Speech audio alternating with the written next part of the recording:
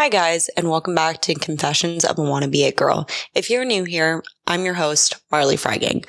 In this podcast, we are all about taking down the glitz and glamour that we set onto sparkly things, such as the entertainment industry, social media. I was really insecure when I moved to LA and felt a lot of pressures to be all the sparkly things at once. And I also found out it takes a lot more than you might think to be all those sparkly things and just so much more. So this podcast, we are taking back the sparkly curtain and revealing it all and more. In today's episode, we are talking a lot about authentic self, removing our ego, and getting to the place where, we really are ourselves and how that's going to further us in our careers, in our lives. If you're denying yourself of your true gifts, being your nationality, learning disabilities, whatnot. You can't deny who you are. And I talk about this in the episode. I always heard, whatever is the thing you don't like about yourself will make you famous. You have to learn to accept yourself, who you are, and get to a place of inner peace. And that's what this episode is really about. We are joined by Sarah, who is an actor, director, producer, writer. She really wears all hats in the industry. She is French American. Sarah gives us her journey of how she has gained inner peace, removed her ego, and accepted her authentic self, and how that has all helped her artistry. So without further ado, let's do this episode.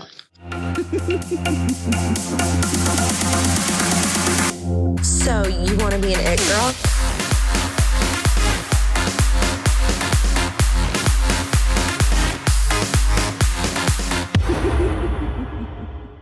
All right. Hi, guys, and welcome back to Confessions of a Wannabe It Girl. Today, I am joined by Sarah. Sarah is a producer, actor, and directress. She's originally from Paris and now lives in Los Angeles. She began her career working in commercials and voiceover, representing brands such as Kodak.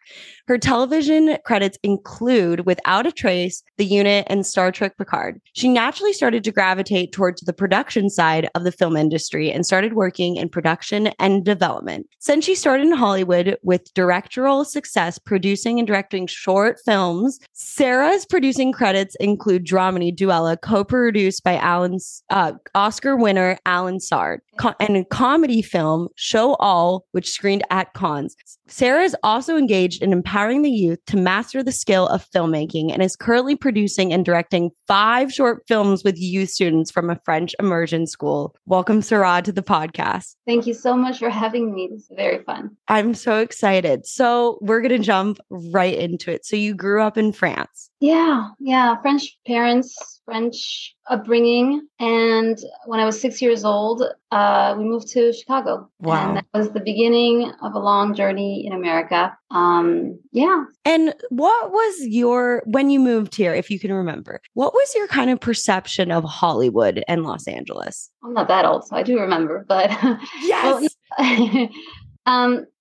So we moved to Chicago, and then we moved after 5 years there. We moved back to France, and then as a family, we all wanted to come back to the United States, and we had the choice to move either to New York or Los Angeles. And in my 13-year-old mind, I was like, oh my gosh, Los Angeles! I'm a big fan of Madonna, big fan of Michael Jackson. I want to be like their backup dancer. So I voted for Los Angeles, and so did my mom, and my dad didn't really care. My sisters were like, "We'll go with the ride," and we landed in Los Angeles. I was in high school. I started high school here, graduated high school, and then I went back to France. So I had 3 years here, and then went back, and then I studied film, theater, art in Paris, and that's when I started professional acting. I had been a model as a child, a baby and a young child, to pay my mom's bills, really. And I came back to that when I moved back to France at age 18.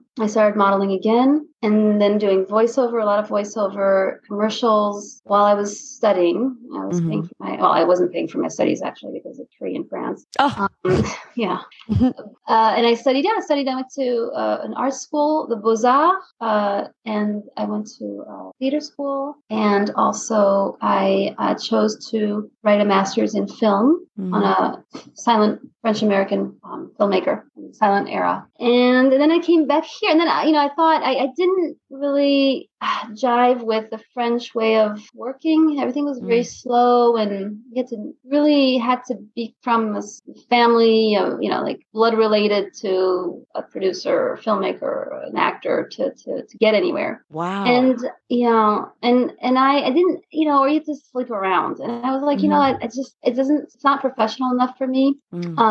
America, Los Angeles feels more professional.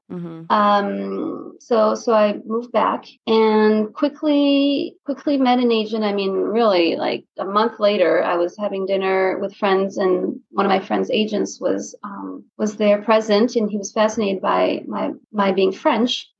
And actually, it's funny because this was 20 years ago, maybe a little less. But this friend, I just had a hike with him yesterday morning. We're still friends. It's really wonderful. So back to this dinner, I chatted with this agent, and next thing you know, he's asking me to send a photograph. So I'm like, okay, well, he wants a headshot is what he wants. 2 weeks later, I get an audition. I book it, and and so it was really beginner's luck. Beginner in the business, not a beginner actress, but a beginner in the business in LA. That's an important distinction for sure. Yes. Yeah. I had been studying. I had done plays, France, commercials, and so wow, I was like, wow, this is easy. We love LA. Yeah, LA's great. Yeah.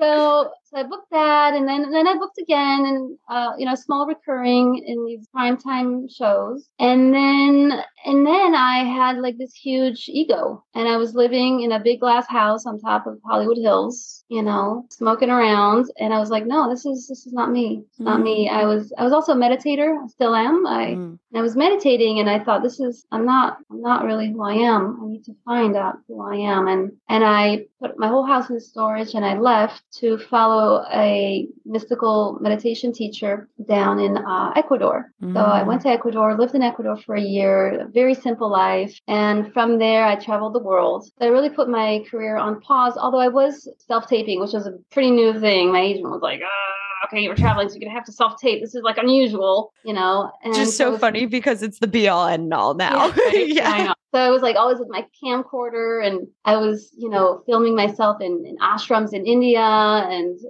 just all these wild places. And I filmed myself in an airplane, doing an audition in an airplane. I mean, I was traveling quite a lot. I really wanted to get out of I was just, as an actor in my early 20s, it was just all about me, on me and my career, my look, and it just didn't feel right. And so I was looking I wanted to know what the world was like and how other people were living across the world and what was going on over there. And so I did that. Yeah, I traveled for probably like 8 years, and really living not as a tourist. Like I really wanted to get a taste of what it was to live in Australia. So I lived in Australia like for 2 or 3 months, and I had to get a job there. So I worked and even had a car. I did that, but anyway.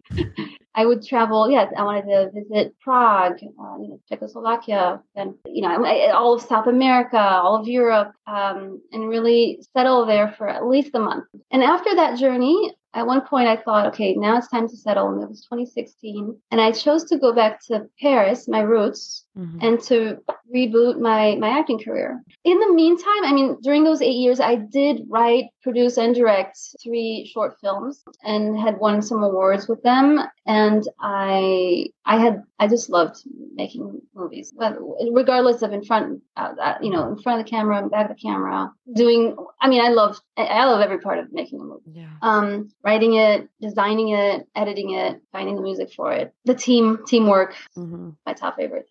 I just love that you felt like, you're living in this. I love the imagery of this glass house in the top of Hollywood Hills. And you're just like, no, this is unauthentic to who I am. Like, I'm going to go out and, learn about the world. Like that is something that I feel is really not rewarded enough in this society. Like we're told, put the blinders on, put your head down, work down, like work and you'll have success. And like, is that really like gonna give you that internal peace? Like listening to you, I'm like, wow, I don't think so at all. But like, that's what's idolized. And like, even in Hollywood, that's what's idolized. And so I just love hearing that you were just so willing to go out there and just like be like, okay, like I'm still doing things towards my career, but like I don't have to be just like a horse with blinders on. Yeah, I don't think I would be a genuinely happy person if I didn't cultivate that inner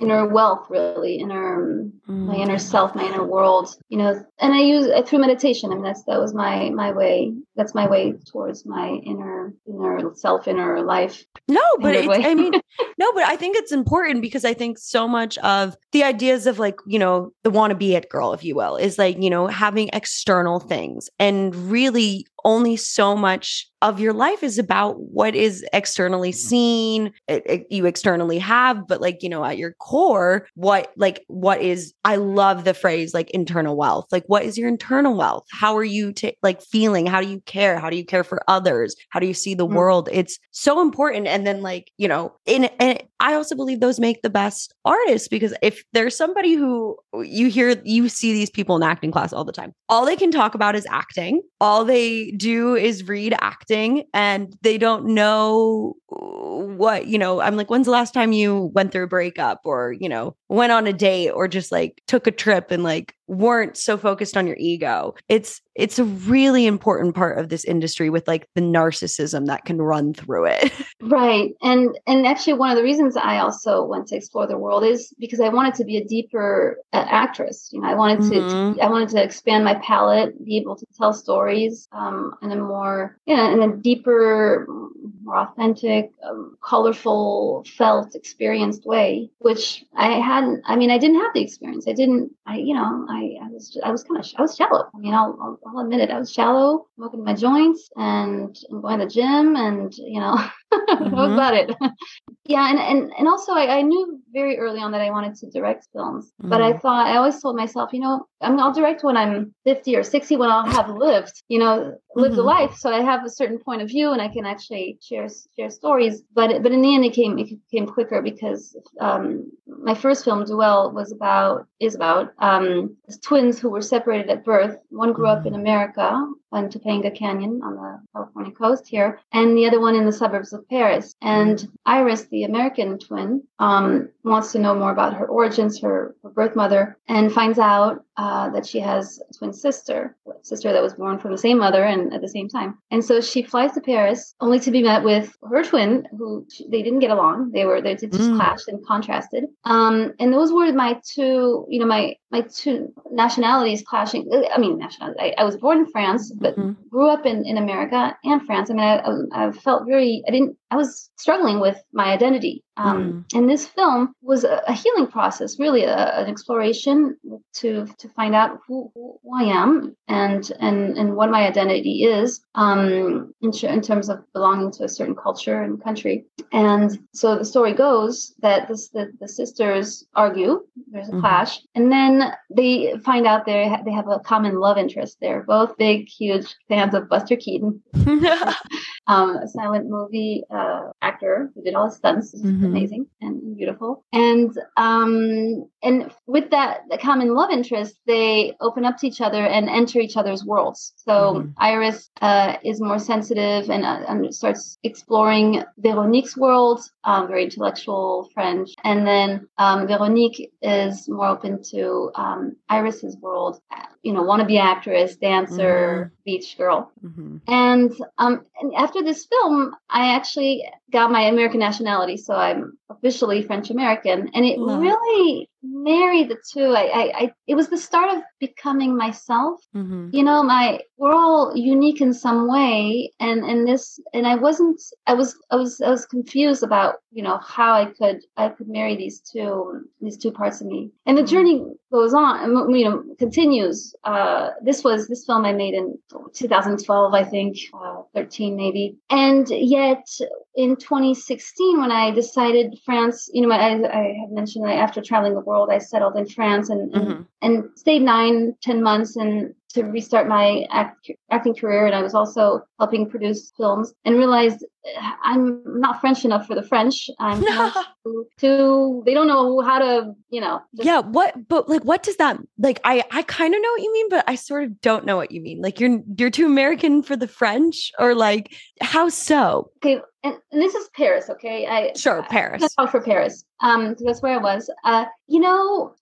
From my experience, now I don't want to stereotype, and this is just my experience. It felt like I was just too odd. They couldn't really categorize me. They were afraid that, the ideas were too brash, and it was too joyous. I was just not speaking the same language. I right. didn't. In the end, we weren't sharing a lot of the same culture. Although when I'm in the street here in LA, oh, where are you from? Okay, right. You're European, right? And then when I'm there, it's the opposite. People in France, in Paris, people come up to me speaking English. Right. But I'm everything's French about me, but right. but no, there's also something that's not. And like for example, in 2016 when I came back to Paris, I was looking for an agent, and I met the president of top agents, big agency, established years in very big one. And he's like, okay, so, and I said, look, I'm an actress and I'm a director. And that's what I want you to represent. Yes. And he's like, no, but hold on. What are you, an actress or a director? I'm like, you know what? That ends the meeting, because right. Like, it was just a little narrow-minded, if I must say, and I just didn't feel like it's like I didn't feel like I guess accepted. I mean, work is to accept myself, but I felt okay. You know what? This is not maybe the place for me. And also I was helping produce films, and it was just so long.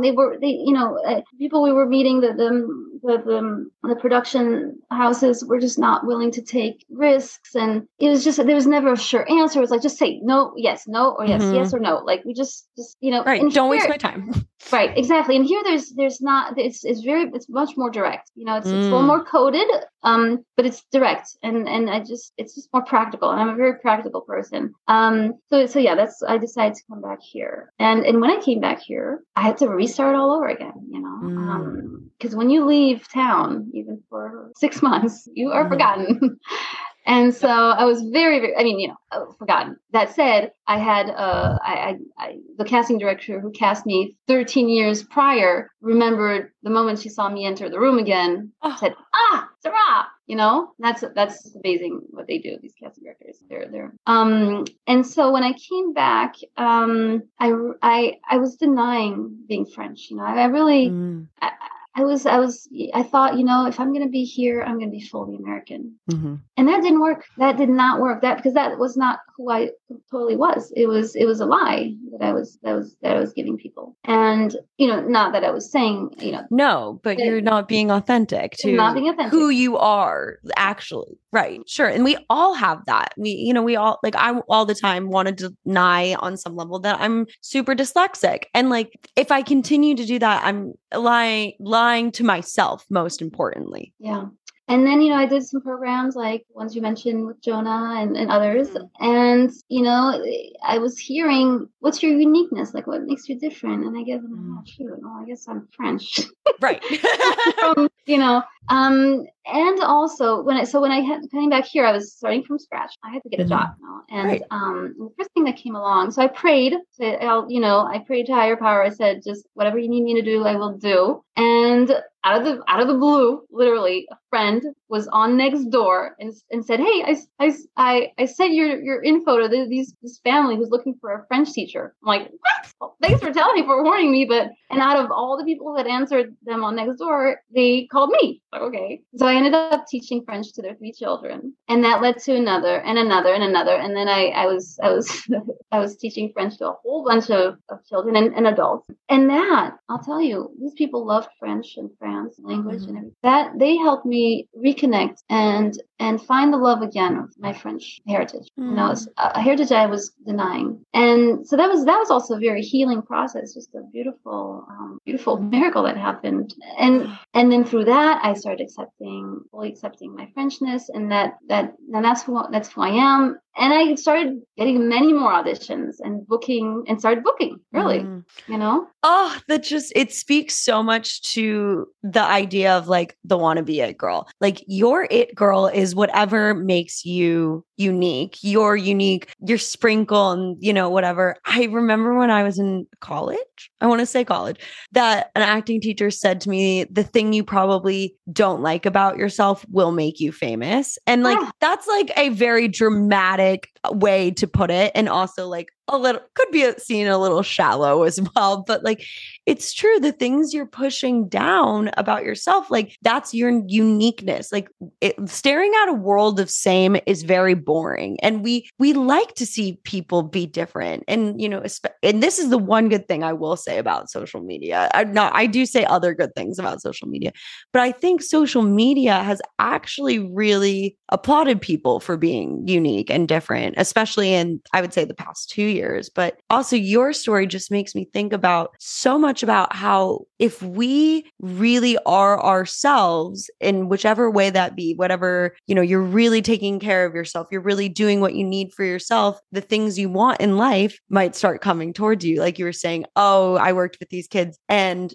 has nothing to do with acting, nothing to do with directing, but it was just like, I'm really taking myself in. And now people are like, oh my God, she's amazing. Like there's something just about that energy when people give that off, they want to be around you. They want to work with you. Yeah. And I think it's an alignment with yourself. So when you're aligned with yourself, you're aligned with life and you're aligned with your purpose and you're just everything starts aligning and becoming just definitely more, smoother. Of course, there's always bumps on the journey, but it just starts making sense and it's just becoming easier, really. I mean, it does get easier.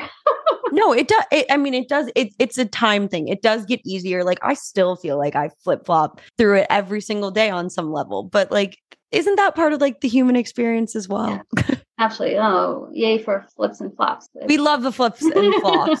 So so you've started teaching these students and you're starting to work a lot and whatnot. Was the expectations of living the dream now post all of this? Like, how is that post all this traveling, post this rediscovery of self? Like, how are your expectations of what you thought your career would be like? Oh my gosh, no. I thought at my age I would be CEO of a big production company. I mean, I was like, I still think there's a good chance of that. You're right. It's time. Yeah, no, it's not. It's absolutely. Actually, the thought came to me a few days ago. I was like, you know what? I'm actually. It looks like I'm putting the building blocks because I mean, one of my side passions is researching companies and investing in buying parts of companies. It's been my passion for the last 2 years. I'm like fully. A really good passion to have. I was like, why am I so passionate about this? And it's really amazing. But back to your question, I of course I wanted to be the next Madonna. That's why I came to LA. The moment where I was in that glass house with Big Ego, and I made a choice. I chose to. I really had a choice. I could, and I chose to nurture my inner journey. And I felt that was how I could serve the world better. And I'm glad I did because I have a lot of peace in my life. I mean, I feel great.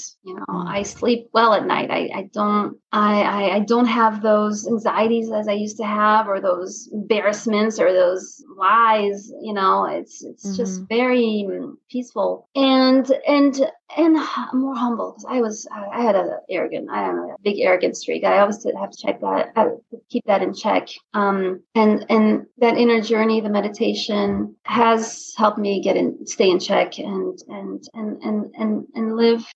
Just always choose the my higher self's way, really, not my ego's way. And it was when I came back in 2016 to reboot my career, and before I actually started getting those jobs with the French, for the French students, there was a period where I crashed. I was denying my authentic self. I was, wanting something from the exterior world. And I crashed. I got, deeply depressed. angry. I was stuck. I really was stuck. And that's when I really got down on my knees and asked higher power to send me whatever you need me to do. And that's when the French students came in. And that's when I felt like finally I was giving something, giving value to someone. And it wasn't about me and my career and my art and all that stuff. And that's when I started, really becoming happy when I started teaching. I couldn't believe it. So yeah, to get back on track with your question,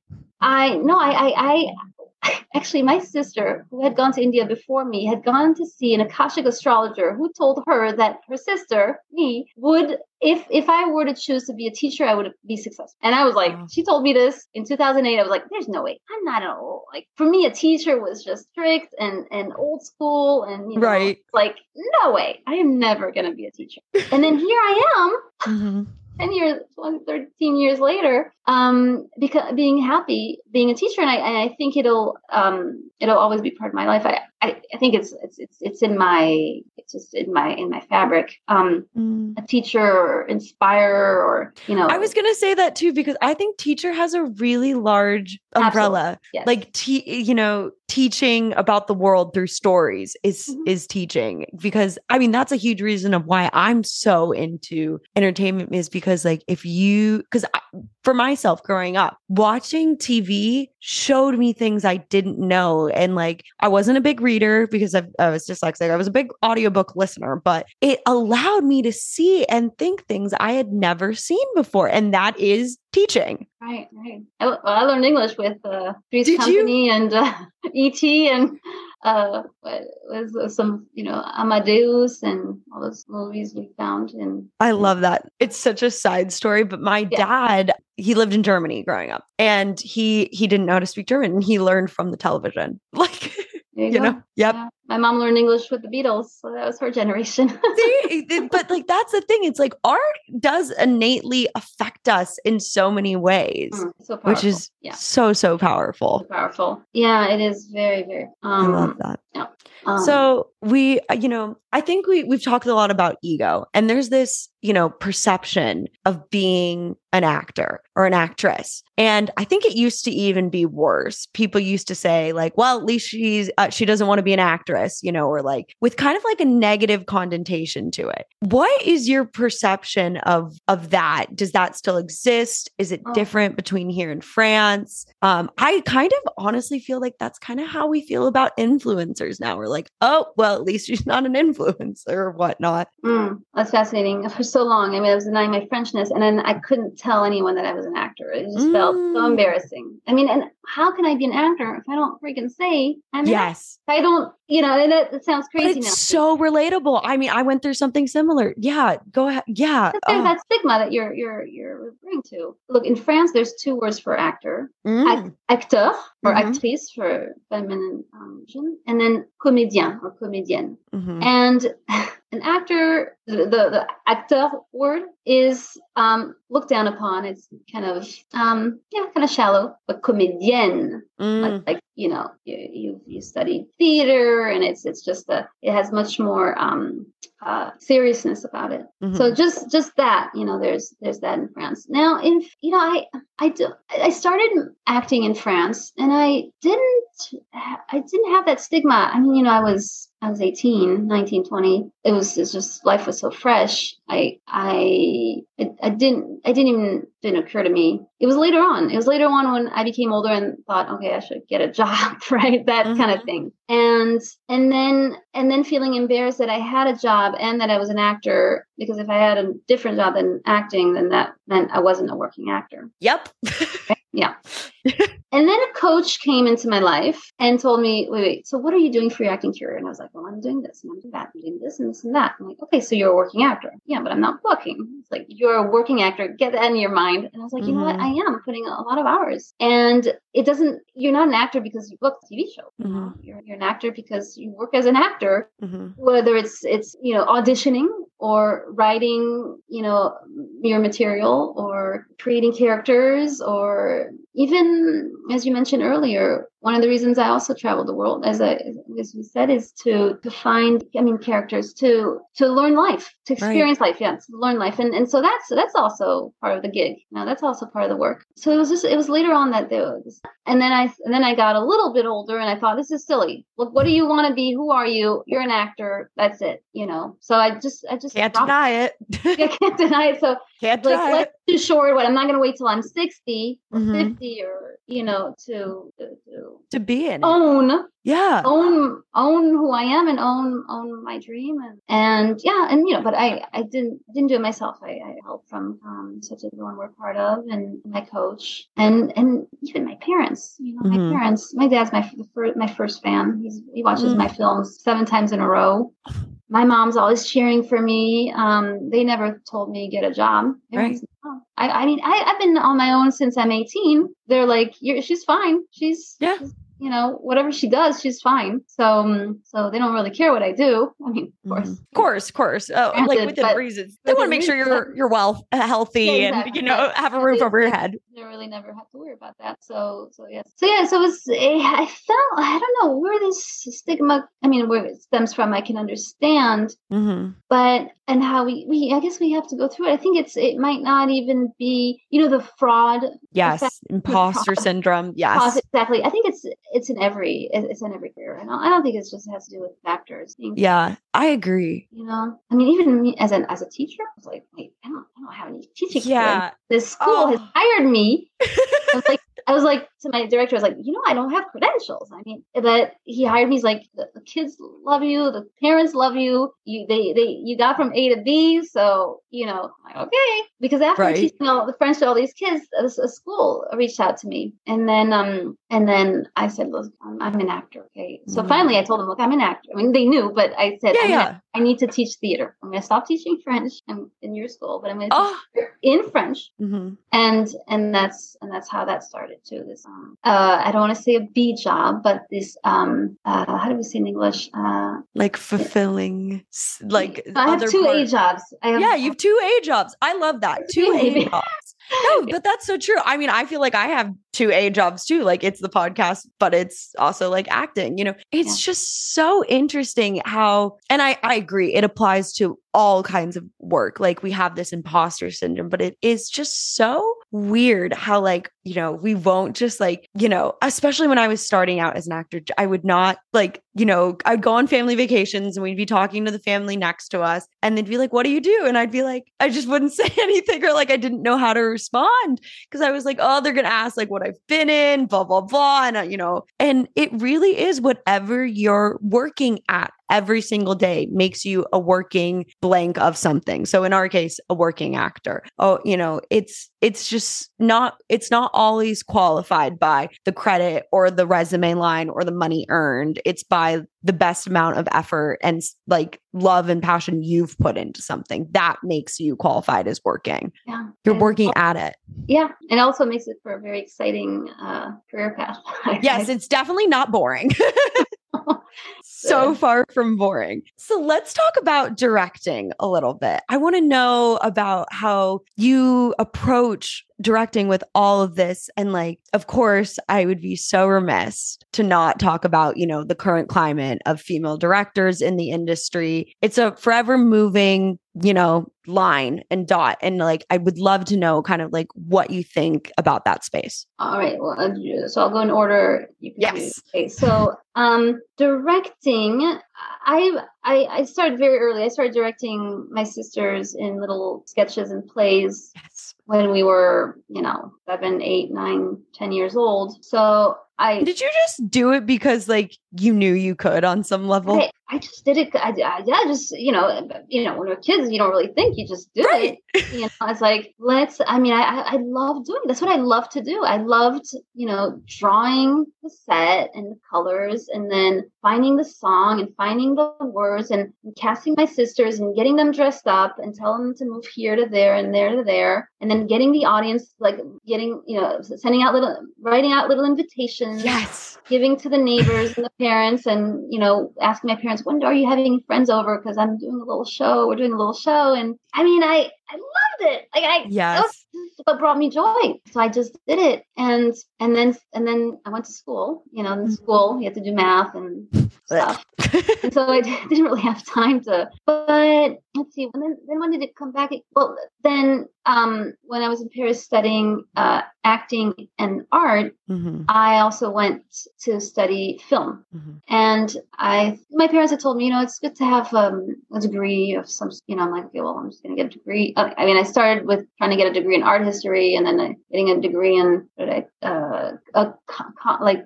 commerce, because I thought I needed to know how to sell my art before doing it. I kind of wasted a couple of years there, but I got back on track when I thought, well, of course, it's film that I want to do. So actually, I was already so ahead that they accepted me in the third year of film school. So the time I had wasted searching, I actually got back.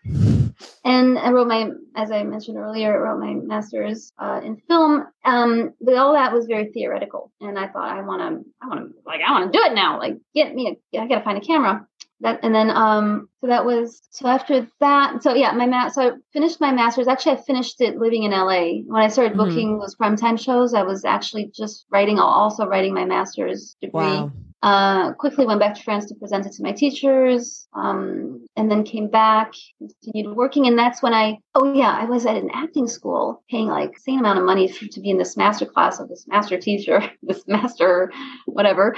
And I did it a year. And then they were like, okay, well, second year, fork over your money. And I was like, you know what? With this $6,000, I'm going to produce my first movie. They're like, yes, you are. How could you? I'm like, what do you mean, how could I? Isn't that what I'm supposed to be doing? Right. I couldn't believe it. I was like, well, goodbye. That proves that I should be getting out of here. And then that's what I did. And that's the first movie is Duel, which I the story of earlier. And I was supposed to shoot. I was here in LA, and I thought, well, let's shoot it. And then I ended up shooting in Paris because it was set in Paris. And my team was like, you gotta just do it in Paris. It's gonna cost you so much here. And I ended up doing it in Paris, and it was an amazing experience. I learned everything on that film. I produced it, directed it. I got a great DP to help me to do that. I got a great DP to help me do that. And I played the twins, the two girls. So wow. Yeah. So I learned everything. Yeah, that is jumping in head first. But that's the best way to learn is by doing.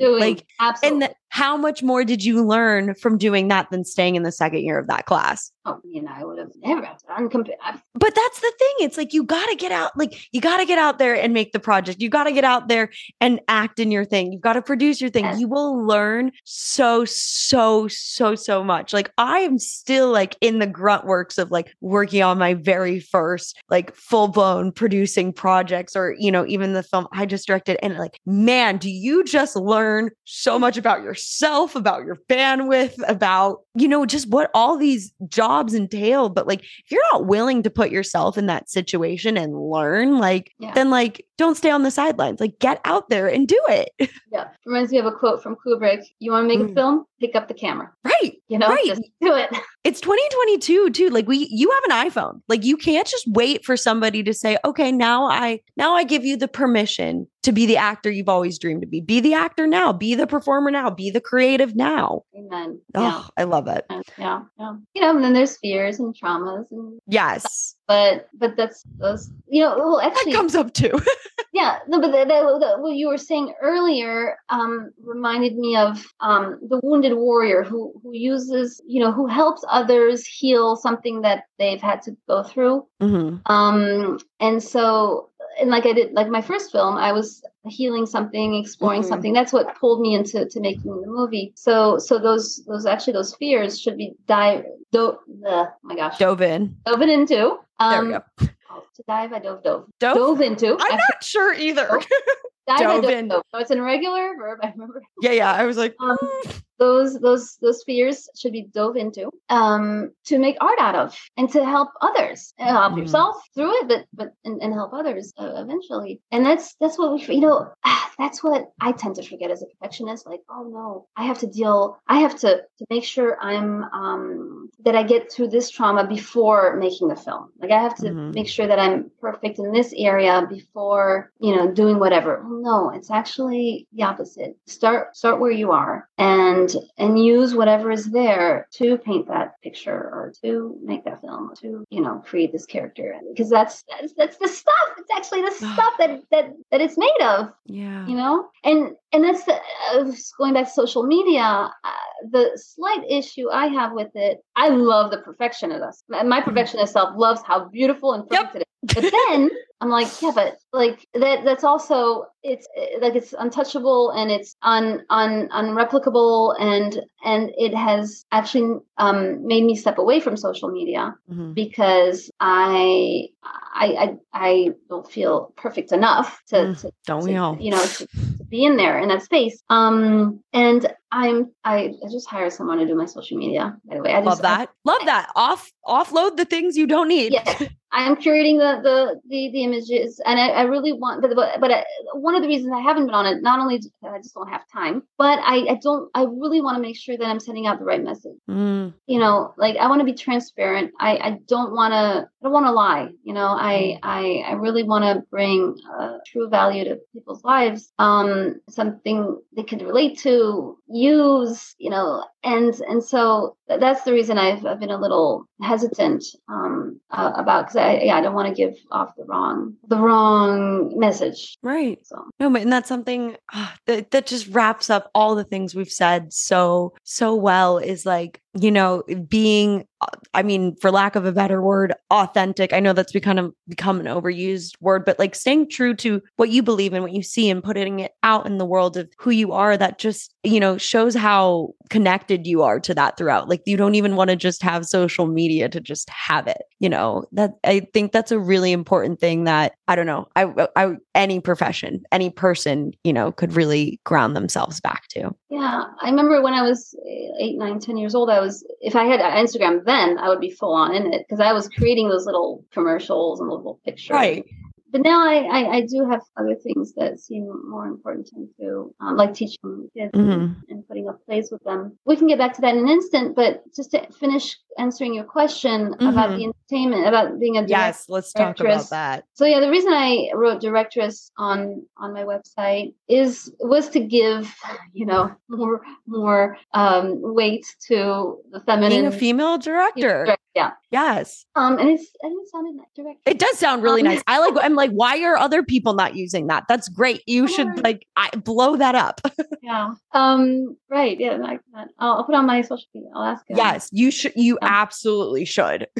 But honestly, I never felt that I couldn't be a directress. I love that. As I said, I started at 8 years old, and I just went my merry way. And if I have a film, I'll just make it. There's no stopping me. I love it too much. And I don't, honestly, after humbling myself through meditation, I am completely satisfied if I make a film where everyone is happy and the team works well together, and we create a beautiful picture, and the journey's been fun and healing and enriching. And then it's shared with others who find a benefit to their lives. I don't need it to be on Esquire or the Hollywood Reporter or I'm completely satisfied. So I don't need Lionsgate to produce. Thank you if you'd like to eventually one day. We're open to it, but we don't need them. Exactly. Let's see. I'm going to be honest. I've been honest through this whole thing. Yeah. Let's continue being honest. Of course, a part of me wants my work, or our work. I'm going to say our work because it's team effort, and I want all artists' work to be shared, widely shared. So a platform such as Netflix or Lionsgate, etc. Of course, they'll help spread the message. But what's great about today is that you can reach so many people. You don't really need a big production company. But you can design the way you want. That production company that I want to create, it's at my fingertips. I'm just happy to make films. I'm helping produce a female director's film. I'll do what it takes for her to manifest her dream, for us to get her story on film or tape, or what do you call it, on digital numbers, digital camera roll. I don't know. yeah. In the can. In the can. Yeah. Yeah. I'll do everything it takes, and it's easier actually to produce someone else's film than your own. I realize, because I have a lot of films in my backed up that I haven't been more moving forward on. But when I make films with the kids, or I'm producing now 9 plays that we're showing in January, I mean, that's what's popping up now. That's on my plate now. And so I'm doing that. And my personal scripts are under the hen warming up, Mm-hmm. Yeah. They're brewing. They're brewing. Yeah. They're brewing. That's the thing. It's, the timeline thing. Time. It takes time and time. And we're lucky to, we're lucky to have time when we have time. I mean, we're lucky, like right now, Marley, we are alive. Yeah. And, the word time, I mean, it's more like, can you feel life right now? And connecting with you today is just gifting, speak for myself, me of the present moment, and sharing whatever we're sharing is just such a gift. And so, making a movie is just that. It's connecting with others, sharing a story, co-creating, and designing it a certain way and hoping it has a certain life. But in the end, higher power is doing. I mean, I am not in control. I love that. Oh, Sarah, I could talk to you all day about this kind of stuff. I literally just felt like, I call it like you're being put into dream state when you were talking at the end. I've loved our time talking about this. It's so important to talk about art this way, and just even about how to have inner wealth and, keep moving towards your inner wealth, and doing what you need for yourself so that you can do the things you want. I just really appreciate your openness, your honesty, your groundness, and being here with us on the podcast. Oh, it's been incredible. My pleasure. Sarah. Yeah. Oh, thank you so much for having me. I mean, it was unexpected. Oh my gosh. I really cherish the moment, and it's really fun. And I hope your listeners got something. Oh my gosh. Of course. I know they did. And tell everybody where they can find you and find your stuff as well. All right. Well, Sarah, SARAH 4 Cinema, CINEMA. That's on Instagram, Pinterest so far. And Sarah Demeestere, Sarah for Cinema. I mean, just click, type that and you'll find all my social media. Yeah, I'll be at the San Diego Film Festival next week to support Melissa Bruning's film A Ghost Story with Ed Begley Jr. and Derek Cecil. So that's exciting. And you can find me on Beechwood. Love it. And probably in my car. There's way too much driving around. Yeah. That too. Yeah, you'll find me in mine too. I love it. The other day I was driving on the freeway and I looked, that was like my ex-boyfriend from like 10 years ago. I was like, now, love it. Insane. Anyway. So insane. Sarah, thank you so much again for being here. You're so welcome. Thank you, Marley, for creating this podcast. Oh, thank you so much. Guys, thank you so much for listening. But a huge thank you to Sarah for being so open, so vulnerable, so honest, and really present during this interview. I really appreciate it. So thank you, Sarah, for coming on the show. Guys, and a huge, huge thank you to you guys for listening to the podcast. Don't forget to check us out on YouTube and Instagram. And as always, we'll see you next Tuesday.